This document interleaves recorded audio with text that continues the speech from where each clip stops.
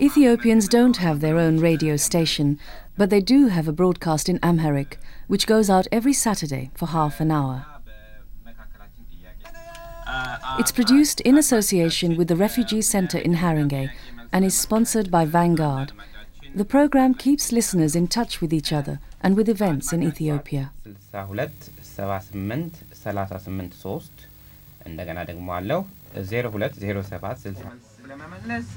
I present this program. We do have news, which is entirely about Ethiopia and the Ethiopian community in the UK. We do have announcements regarding major community events and so on. We do have Amharic music, but the main body of the program is entirely on health and HIV and AIDS issues. We try to do that in different formats to make it more interesting and entertaining as well as educating. For example, today we had a quiz show which was about HIV and AIDS and health issues. North London. Islington. You can hear the program over the internet on the Ethiopian UK website, a good place for Ethiopians in London to find out about restaurants, news and events, all ways of making the capital feel more like home. Through email, Ethiopians here can keep up contacts in Ethiopia and also make links with the Ethiopian diaspora in the USA or Canada.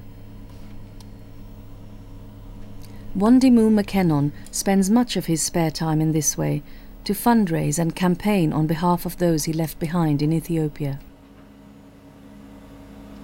Various campaigns are going at the same time at the moment. One campaign is about the Ethiopian refugees in Sudan and the Sudanese concentration camp. The Sudanese government and UNHCR are at the moment taking back Ethiopian refugees from the camp back to Ethiopia, and we are trying to stop that. We're trying to campaign and writing petitions. My best means of campaigning is through internet. We have got a wide network of internet through computers. So one of my window to the world is my computer, really. So like this morning, I had a message from Association of Free Expression that 2 journalists in Ethiopia had been arrested only yesterday. So that is it. The moment it happens, it's all over the world.